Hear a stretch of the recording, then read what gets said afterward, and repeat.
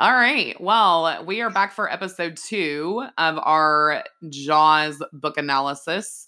Thanks for if you came back, thanks for coming back and dealing with our technical difficulties. And I think we're maybe in a better place today. You live and you learn, right?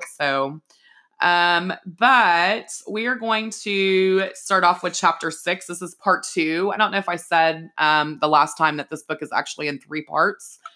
And so, and actually now that I think about it, and when I went back and kind of looked at these notes, I don't know how you feel about this, Julie, but when I went and looked back, I mean, I honestly feel like that the book was kind of put into these parts. Like I can see why it was. Yeah, me too.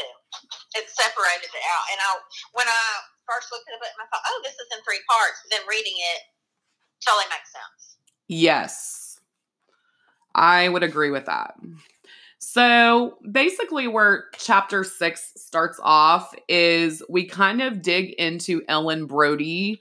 And I think I may have touched on the fact that Ellen Brody is very different in the book than she is in the film.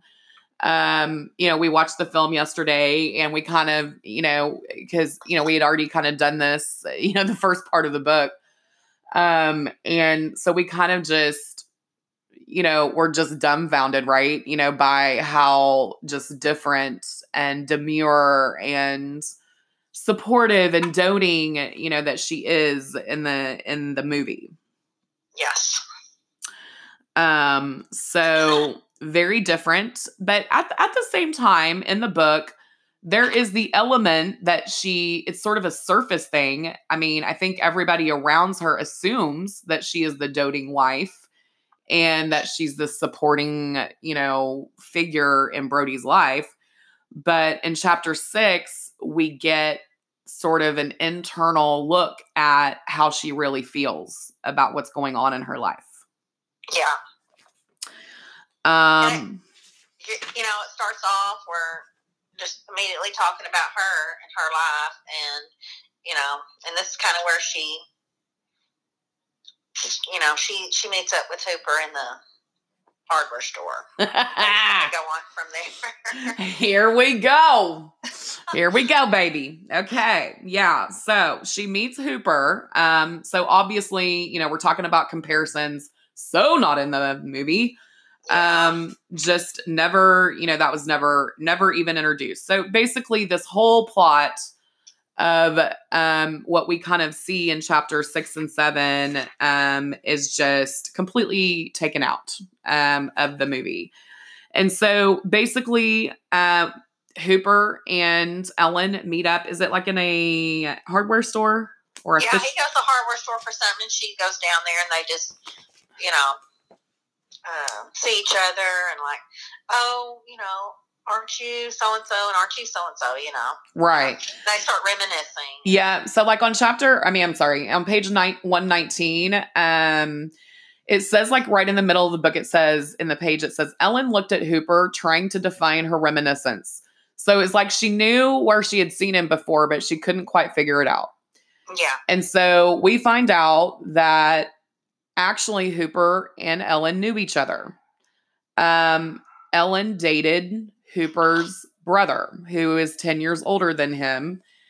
And so we get this whole backstory of how Ellen and Hooper's brother dated.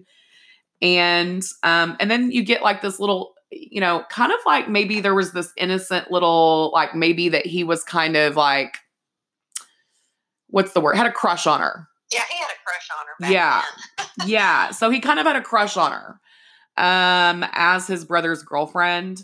And so like there's this innocent little flirting. And of course, like if you've seen enough movies, if you read enough books, you're just like, okay, something, some flirty flirt is happening here.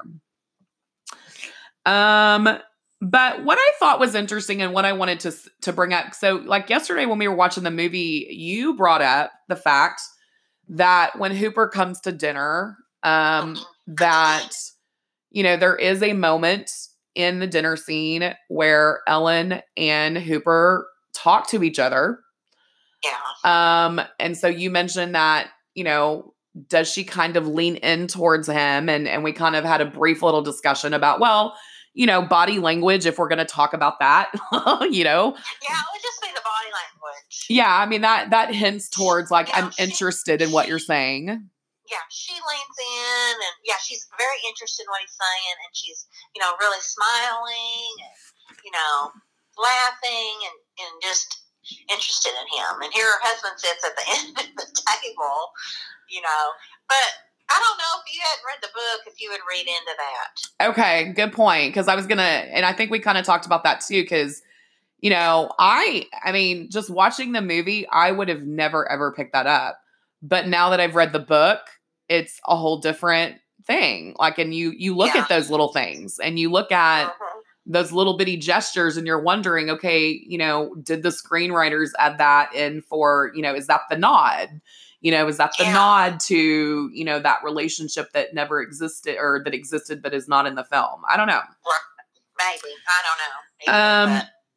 But what was interesting, so it says Hooper, let's see, wait, we're on page, but what I did say, and I kind of put in my notes, is that I thought it would have been nice to kind of see that interaction. I mean, they have that brief interaction at the dinner scene, but I thought, to have more of an elaborate, I mean, I think it would have been okay for them to have known each other in the film. And I feel like it would have been okay for them to have had that piece of it, because I feel like it would have added an extra layer to the whole class situation.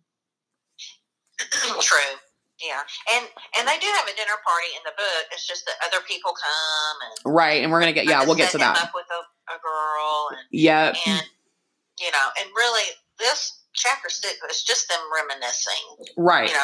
Yeah. Chapter what they did back in the day. Yeah. Chapter 6 is reminiscing. And the one thing that I will say too is that it's interesting because Benchley, he really likes to use, again, it's that weird, it's not first person, but it's third person, but sort of, describing what the characters are thinking, but in third person. Yeah.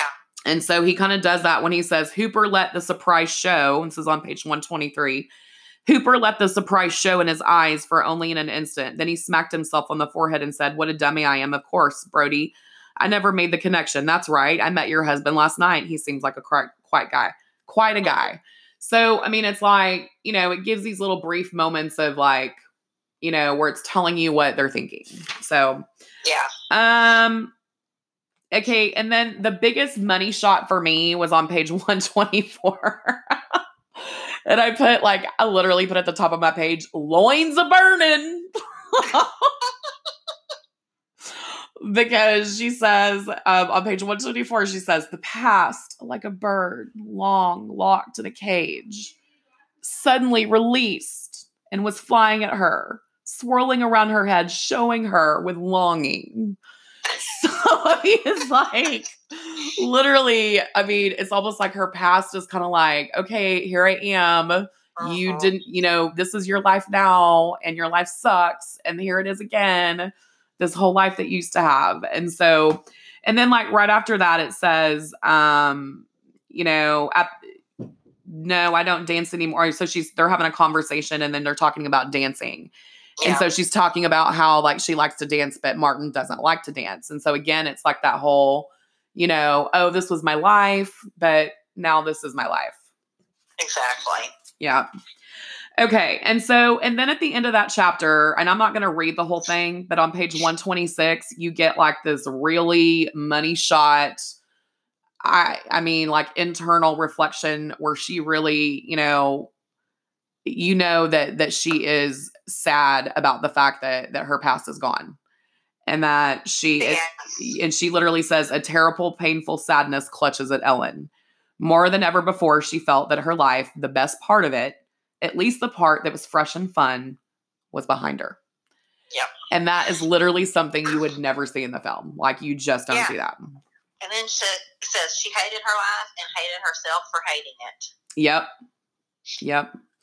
Okay, so that moves us into chapter 7. And so, it gets into this whole idea, like, So it kind of gets back to the politics situation. And it's like, okay, well, there hasn't been an attack yet. So let's open the beaches. So like there hasn't been an attack in a hot minute. So we might as well just open the beaches. I mean, and so that's when we also see that Ellen decides, oh, she wants to give a dinner party. Yeah. Oh, I wonder why, you know? And so, I mean, it's just like, come on, lady. He's like, why? Yeah. Brody, why? Why would we do that? I mean, and then like on page 128, like, you know, you get to see more of the conflict in their marriage. And, you know, it says, you know, it has Brody sort of recollecting their last dinner party. And it says he remembered all too well their last dinner party 3 years ago when Ellen was in the midst of her crusade to establish her ties with the Summer community.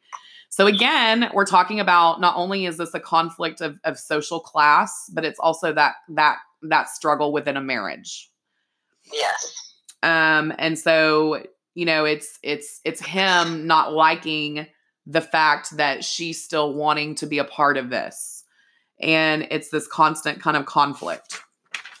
But it's never really spoken about until this dinner party, until the end of the dinner party. Yeah. The first person she wants to invite is Matt Hooper. Sure thing, baby. Sure thing. She wants to invite. Like, what for?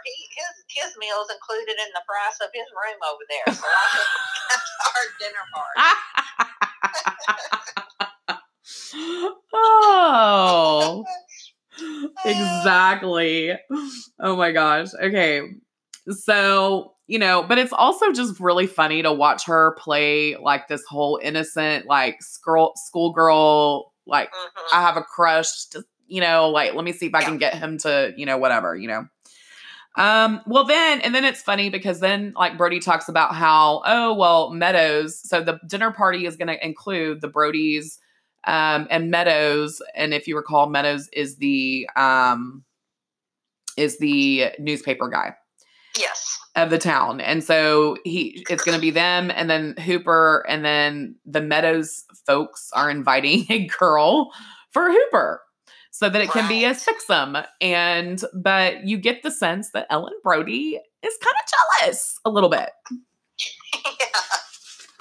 Yeah. Because she don't want Daisy. I think her name, Daisy Wicker to be coming Daisy to be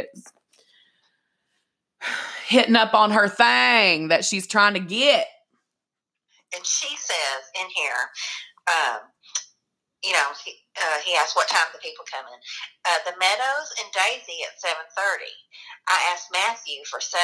I forgot about that. Says, I thought his name was Matt. It's like, are y'all dating? I mean, and you know, because my son's Matthew, right? Oh yeah, and we call him Matt. But if something, you call him Matthew when they're in trouble, or you say the full name, right? So when she said that, and Matthew for 7, a little early. I mean, it's almost like she's literally having an affair right in front of her husband's face. I mean, it's just like, and it just like, and I guess that's why, it's just hard because I had such a innocent image of her. And so I feel like this kind of tatters it a little bit for me. But at the same time, I don't know. It's crazy. But okay. So, that's what, I literally put this in my notes. Okay. So they come to the dinner party. Okay. So the dinner party happens, but so Brody starts drinking. Cause he starts to pick up, he doesn't necessarily pick up on the connection between them, but it's literally like they're having a date at the dinner party. Because literally it says that she touches him occasionally. Yeah. And Brody sees it. Oh yeah, he sees it. And he is 100% threatened by it. It literally says that. It says he was fighting anger and confusion and he was losing. He felt threatened, as if an intruder had come into his home possessing subtle and tangible weapons he could not cope with. So, I mean, like, he's threatened.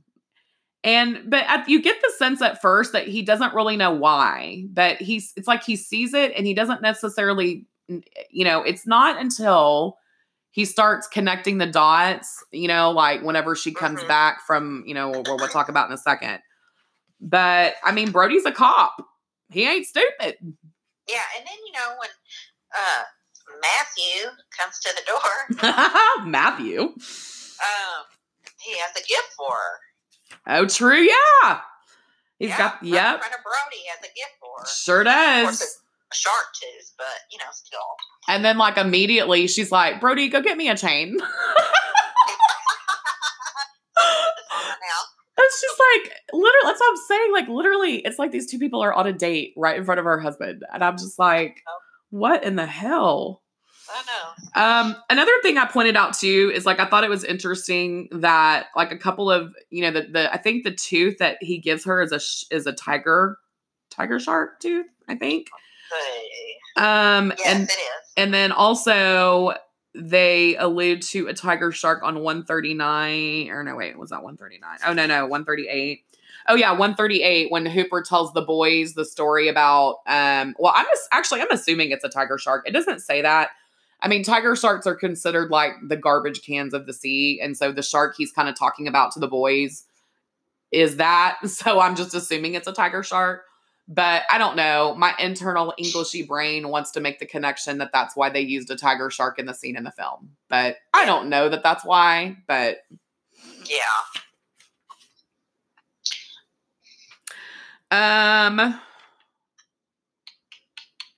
So I mentioned that Brody starts drinking. And so she actually at one point kind of checks his drinking. And she's like, why are you drinking so much? And so there's kind of this tension that's going on in the party. And so, like, the tension that he sees towards Ellen and Hooper just continues to build. And,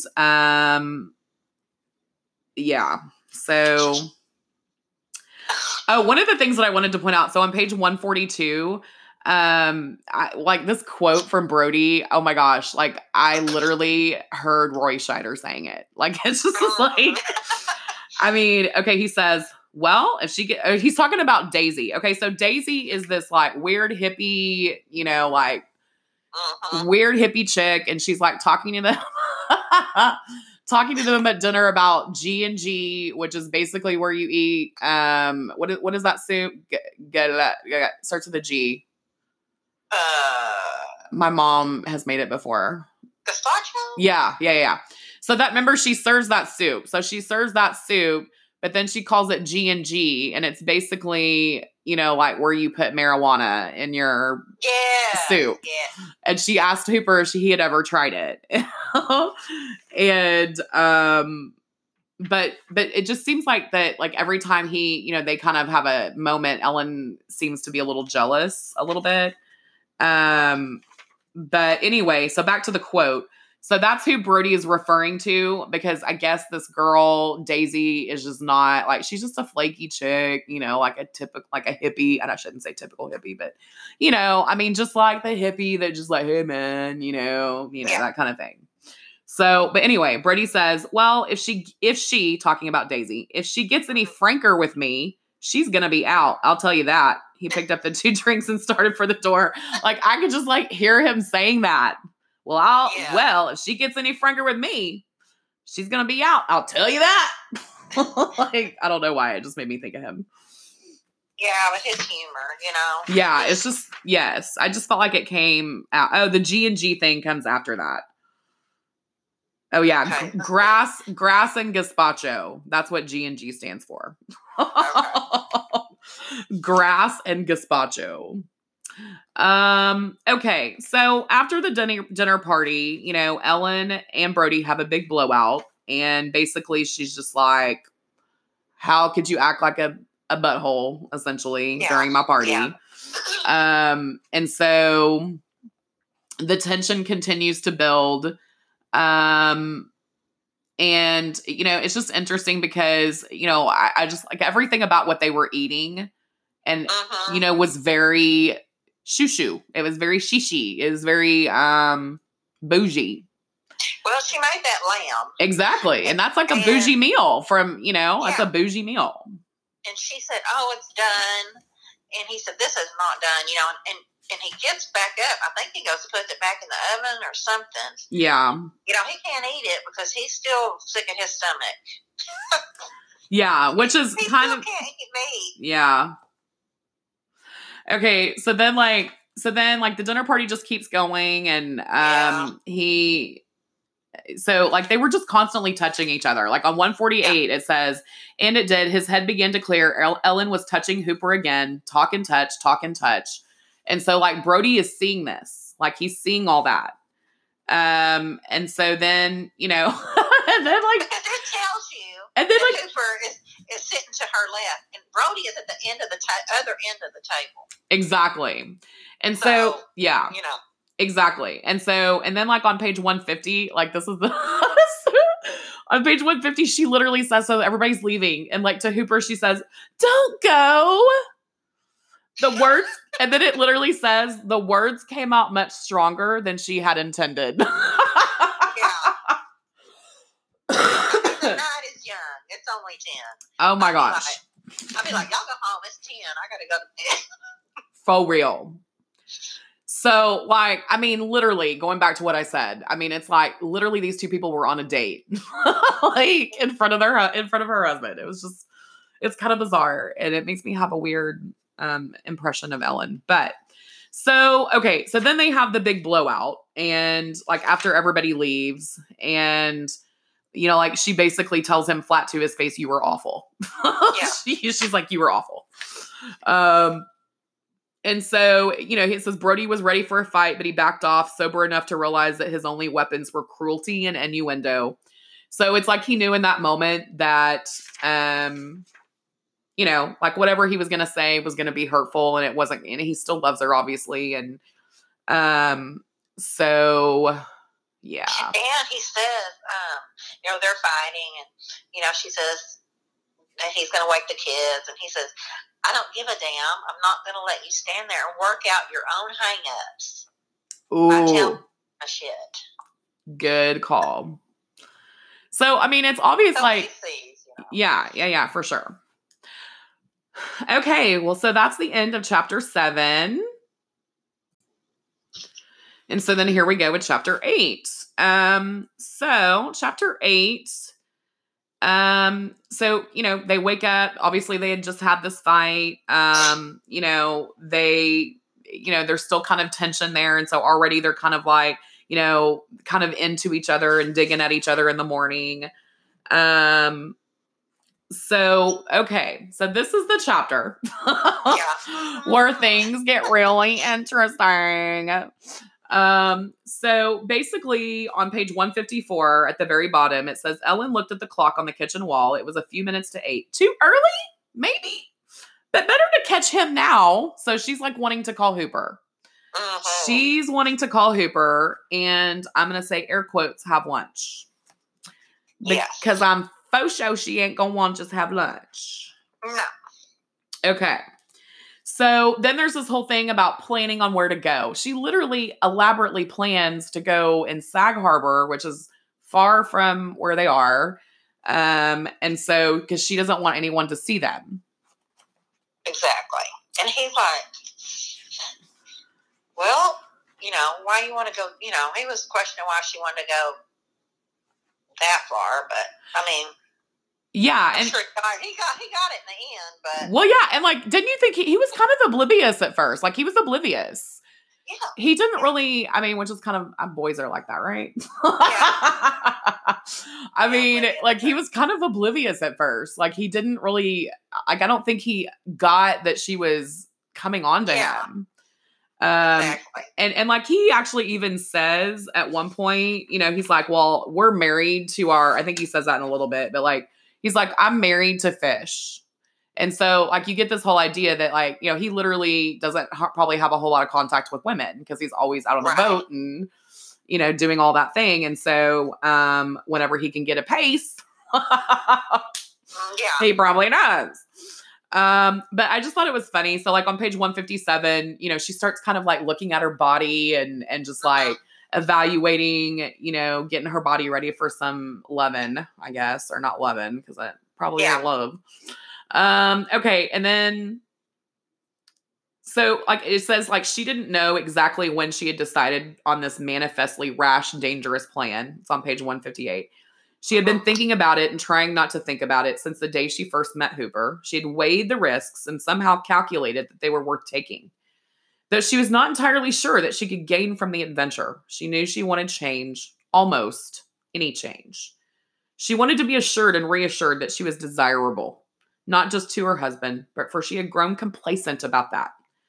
But to the people that she saw as her real peers, the people among whom she still numbered herself, she felt that without some remedy, the part of herself that she most cherished would die. So that's pretty, heavy duty. Mm-hmm. And she said, it's funny, she wanted an injection, a transfusion of the essence of her past. Yes. She saw Hooper. Yes. And possible donor. Yes. Yes. Okay, so they get to the restaurant, and we're just going to kind of move to we get to the restaurant, and they're at the restaurant, and again, it's kind of like back when they're at the dinner, there's like light flirting. He's still kind of oblivious at this point. Well, huh? She went to work first. Yeah. Oh, that's right. She goes to work. We forgot about that. She took a bag. So and that was kind of my whole like sex prep thing. Like she did like, she was checking out her body, and she like literally gets a bag ready to go have sex. Yeah. Then she's like, I'm sick. I got to go home. Yeah. I was acting up. So like when they're at the dinner, they're at dinner and they're kind of, things are kind of awkward at first. But they're still kind of, she had the intention at first, but there's like still some hesitancy. And she's still not quite sure she wants to go through with it. Mm-hmm. So then they have their basic little conversation, but then it's just like, and then on page 167, Hooper decides to order some wine. We know what happens when wine is ordered. Yeah. Okay, so I want to address something on page 169. We did not talk about any of this yesterday, but I want to address it. I just don't feel like how we can't, in this day and age, not address it. But, okay, on page 169, they're having a conversation about, sex, okay? And they're talking about like having sex, and they end up creating, she ends up like, they do this whole fantasy thing. And so like, it's this whole thing where they start talking each other in fantasies, like, well, what if I went and did this, and, like this whole sex fantasy thing. And I'm not going to be real. I'm going to be like, that sounds kind of hot. Yeah. I mean, I'm not going to lie. So anyway, they start talking, and they start talking about, sexual things. And, he asks her, do you ever have an orgasm? And she says, sometimes. She says, not always. Is he big? Tall? Not. So again, this is all fantasy. They're talking about a fantasy. Right. They had been speaking very softly, and now Hooper lowered his voice to a whisper. I don't mean tall. Is he, big? Usually, said Ellen. She chuckled. Huge. Is he black? No, I've heard that some women have fantasies about being raped by black men, but I never have. Okay, so I want to address this because there is another part. I'm not going to go back and read that part, but there is another part at the end of, I think it was like chapter 5 or 6, that it's kind of racist. I mean, I'm not going to lie. Some of the things in the book it's not very culturally sensitive. I mean, I'm going to be real. I mean, it was written in 1974 or 3-ish. So, some of the things in this book are not very culturally sensitive. And so, reading this book, kind of going through what we've been going through over the last, months and years for that matter. kind of gives you a different perspective about it. And that's one of the things that I love about literature. And I honestly love about reading books from time periods that are from before mine, because you have a completely different perspective about some of the things that happen in a book. And I can look at this book and, yeah, is there that quote unquote, what is the word I'm looking for? Is that the rumor that black men have bigger wieners? Yes. I mean, that's the thing, right? People say that, but that's also, I don't know that you can necessarily say that without, adding some sort of racist context to that. Cause that's not really, I don't know, that's really a thing for sure, Right. So I just wanted to bring that up because I do want to address that. I don't want to completely, jump over it and pretend like it's not there, because that's not how I roll. But I did want to touch on it, but I'm not going to dive into it and make it all about that. But I just think it's interesting to sort of evaluate that, this is a different time period and they approached things differently. And so that's what it is. Anyway, so we're going to skate on by that. And they kind of continue the fantasy thing. And she starts 50 shading it. And she starts talking about things that she wants to do. Yeah. And then he does too. And then, yeah. Let's see, when did they? And then so finally, obviously now he gets what's happening, but even at the beginning when they first started doing the fantasy thing, I still got the impression that he still was just playing. Like he still didn't get that she was like literally coming on to him. Yeah, and she says, finally, this is where she says, Ellen impulsively said, let's make a fantasy. So that's how that book started. Yeah. Where do you want to go? Yeah. And then I'm just laughing because so she gets home, of course, and, she takes a bath and she don't want the sex stink on her and all that stuff. So she takes a bath and then on page 171, she starts recalling the sex. And then she recalls the fact that his eyes look like it was about to burst out of his sockets when he released. And I just was like, okay, well, he probably hadn't had some in a while. So that's probably why. And then of course the lies begin and Brody starts asking her questions. He tried to call her at one point and she was nowhere to be found. And so, there's that whole thing. And so that leads us into chapter 9. And so here again, we've just literally been through how many chapters? 2 or 3? 3? No, 2. 2, 6, 7, 8. No, 3. Got interrupted. That's fine. So we've been through 3 chapters, but we still haven't talked about the shark yet, anymore, really. And so, again, all the more pointing to the fact that this book is, it was never really about a shark. The shark is not, it's not really, it's about these relationships, on land. And it's the shark is merely a catalyst that exposes the root of all of these people's mess. And so then moving on to chapter 9. Okay, so chapter 9 is where it gets in back to the more political aspect and the more political angle of things.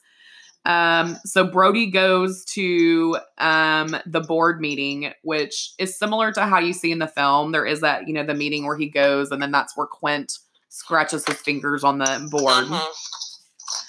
And so, but when he walks in, basically the room is filled with people. And on page 179, it says, as soon as he was inside the office, Brody knew he would be fighting alone. So he knew that he would be by himself. He knew that everybody's, focus was going to be, what can we do to keep the town open? And so he knew that he was up against, an obstacle to convince these people to do what they should be doing.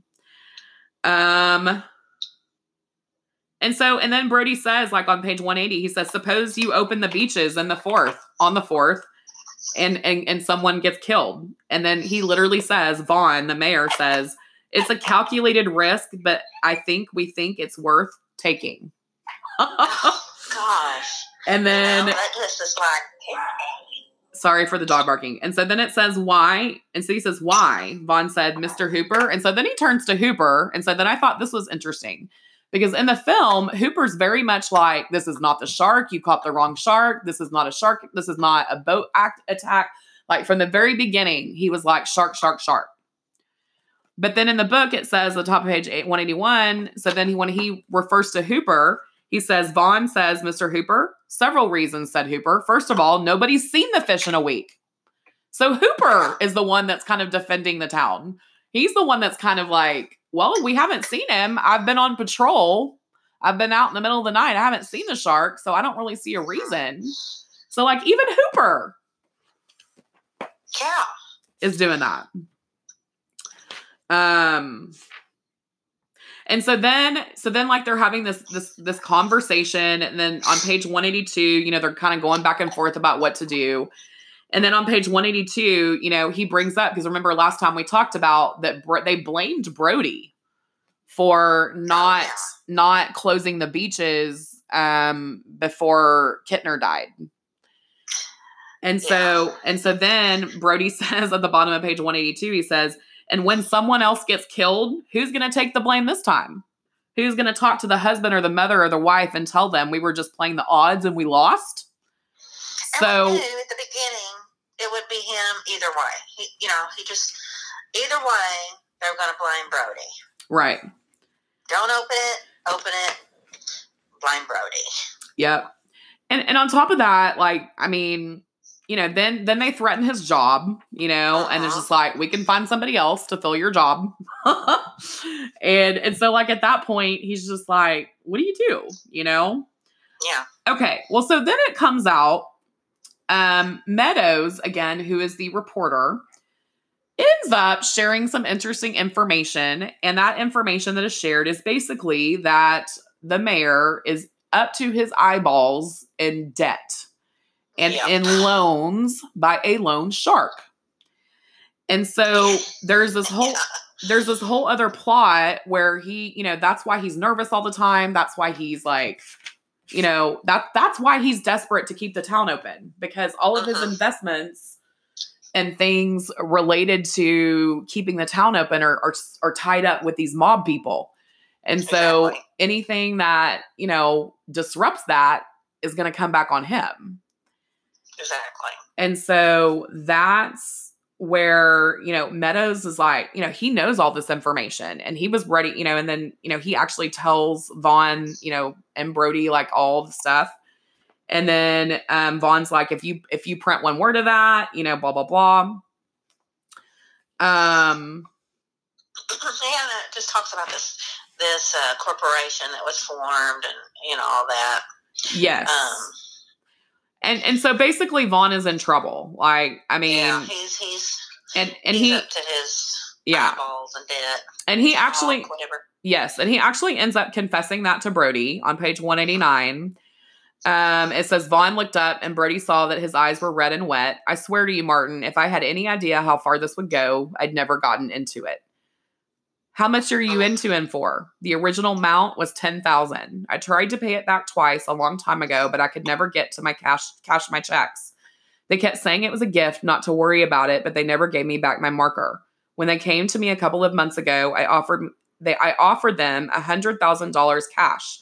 They said it wasn't enough. They didn't want the money. They wanted me to make a few investments. Everybody to be a winner, they said. So basically, they were just trying to keep him indebted to them. Like they didn't want his money. They wanted him to be indebted to them.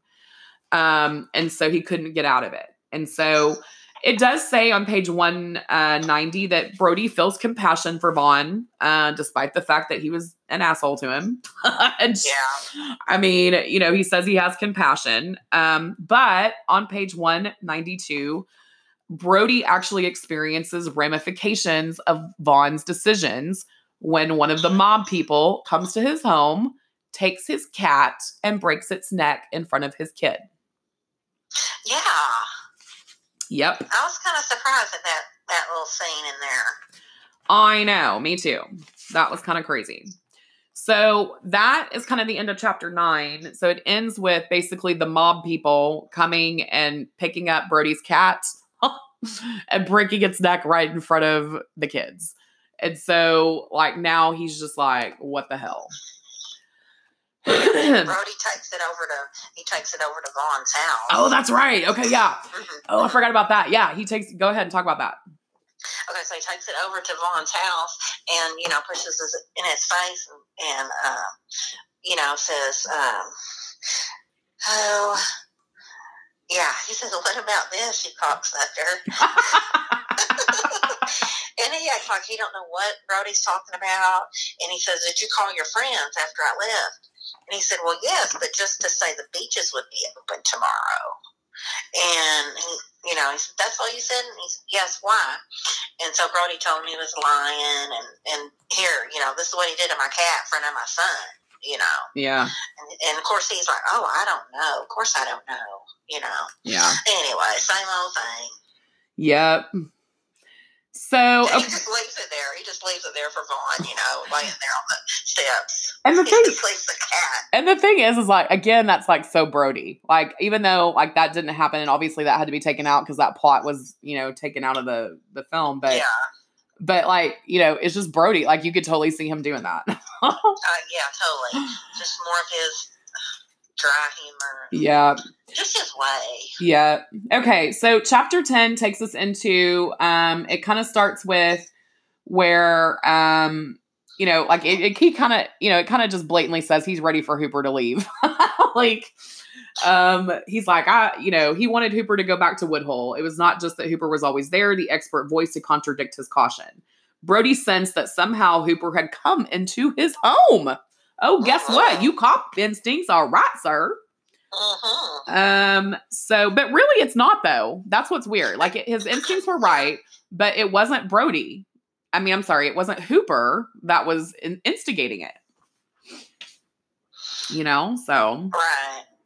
Okay. So then it kind of goes through like this whole little conversation, where, like he kind of questions Hooper where he was at a certain time. And like Hooper gets really defensive because he was with his wife. I mean, and so obviously he's going to be defensive about it. So, okay. So then really the next rest of it, is you get this little side, and I think there's a mirror of this in the film. The mirror in the film is probably a combination of a couple of different things. The scene in the film where the two men basically put a hook on a ham hock and threw it out, and then the dock breaks and all of that. Yes. In addition to what was the other thing that I was gonna say? Like maybe the dog, because like the dog disappears at that one part. Oh, just the pond scene. So the pond scene where they're in the pond, the boys, and then that man in the little rowboat, because that's the first time you really see the shark.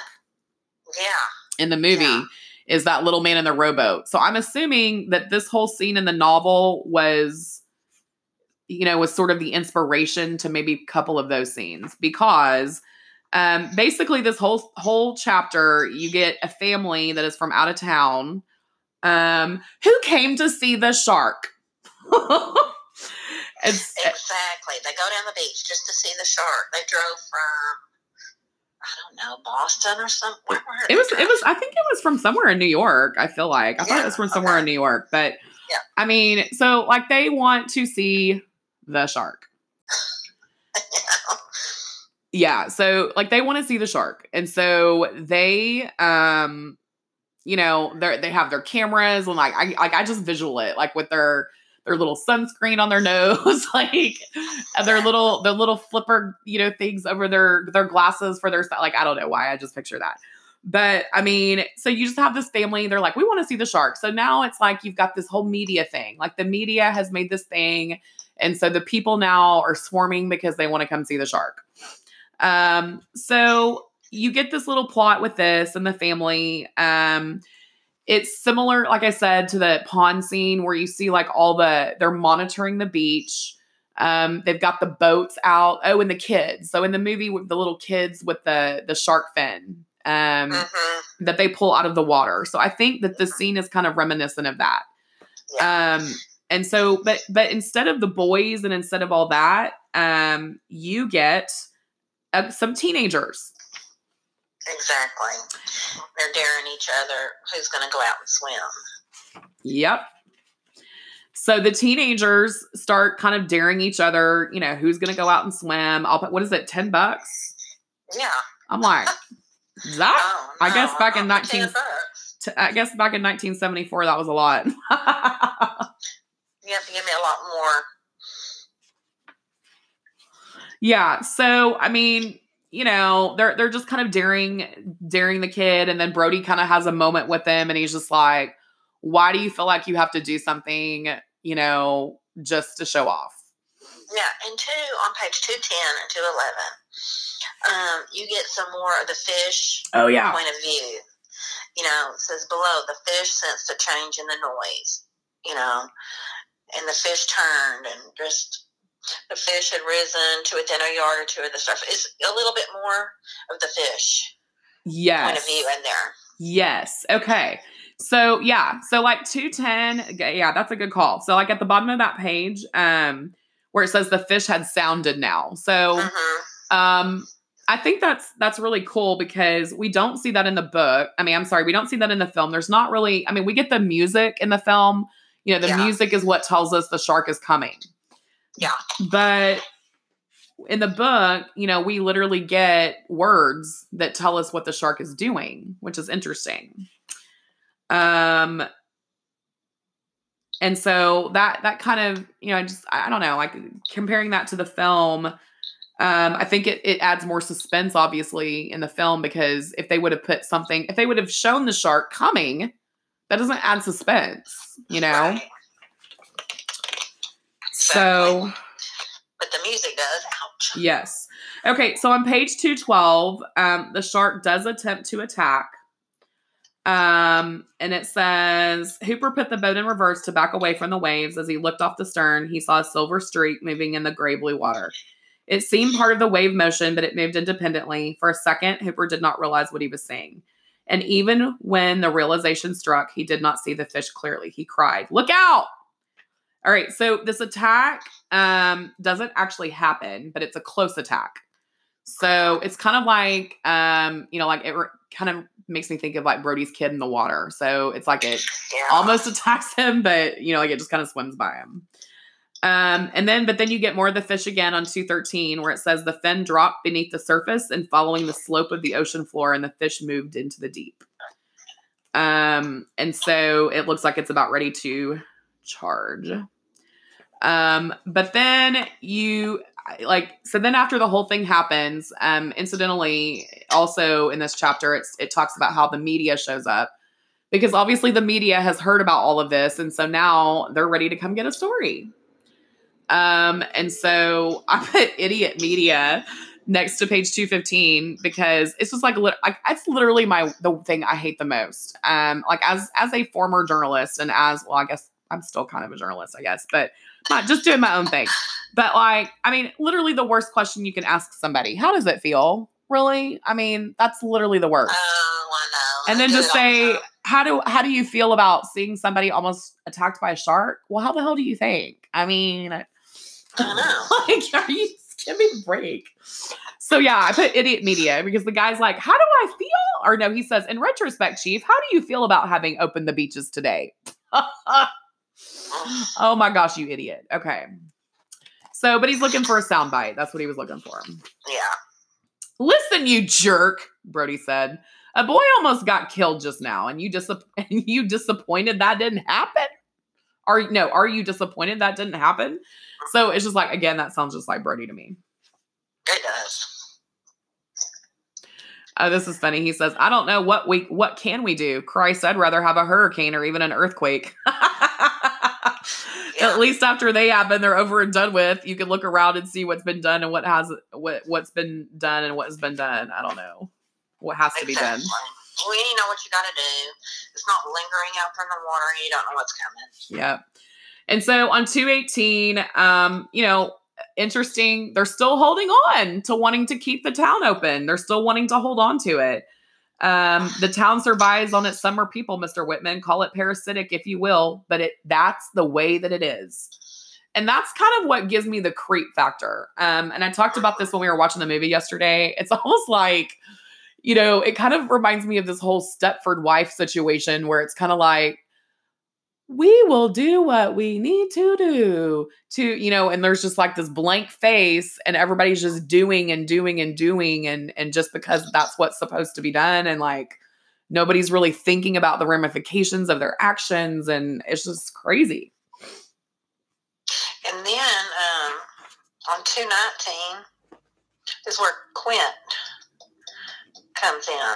Yep. Says, do you know anything about some fella named Quint? So this is where he's coming in. Yep. So Quint comes in full force. Yes, he does. Just like Quint in the film. And again, can't say enough about Robert Shaw's performance in that. Because he nails Quint just like the others. He's got that matter of fact, like he's legit the kind of guy that I'm going to do my own thing. And I really don't give a damn what you think. Yes. And then I'm going to tell you what you should do. And I still don't give a damn what you think about me telling you what you should do.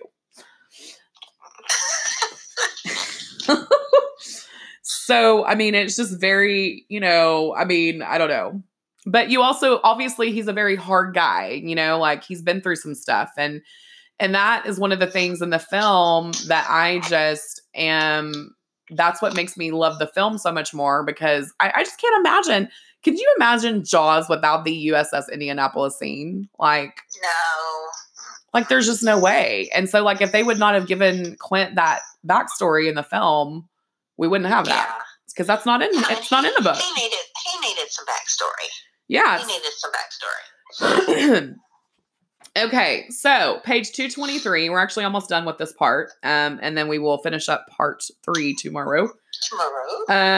But so on page 223, it says, Brody looked across his desk at Hooper. The last thing he wanted was to spend his days on a boat with Hooper, especially in a situation in which Hooper would outrank him in knowledge, if not authority. He could send Hooper alone and stay ashore himself, but that, he felt, would be capitulating, admitting finally and irrevocably his inability to face and conquer the strange enemy that was waging war on his town. So it's just about sensing it. He knows, he just doesn't like, he senses that probably something happened. He doesn't know for sure. He just don't like, there's that tension. And again, I mentioned this when we were watching the film yesterday, that the tension in the film is more between Hooper and Quint. But in the book, because of this whole plot with Ellen, the tension in the book is more between Brody and Hooper. Uh-huh. So that tension kind of continues to build as we move into the third part. Yep. And that's really all of that part. Yep. And so that's pretty much all it. So that's the end of section 2. Section 2. So we shall finish this up for you guys tomorrow. Hope you guys enjoyed this episode, and we will see you later. Ciao for now. Bye-bye. See you tomorrow.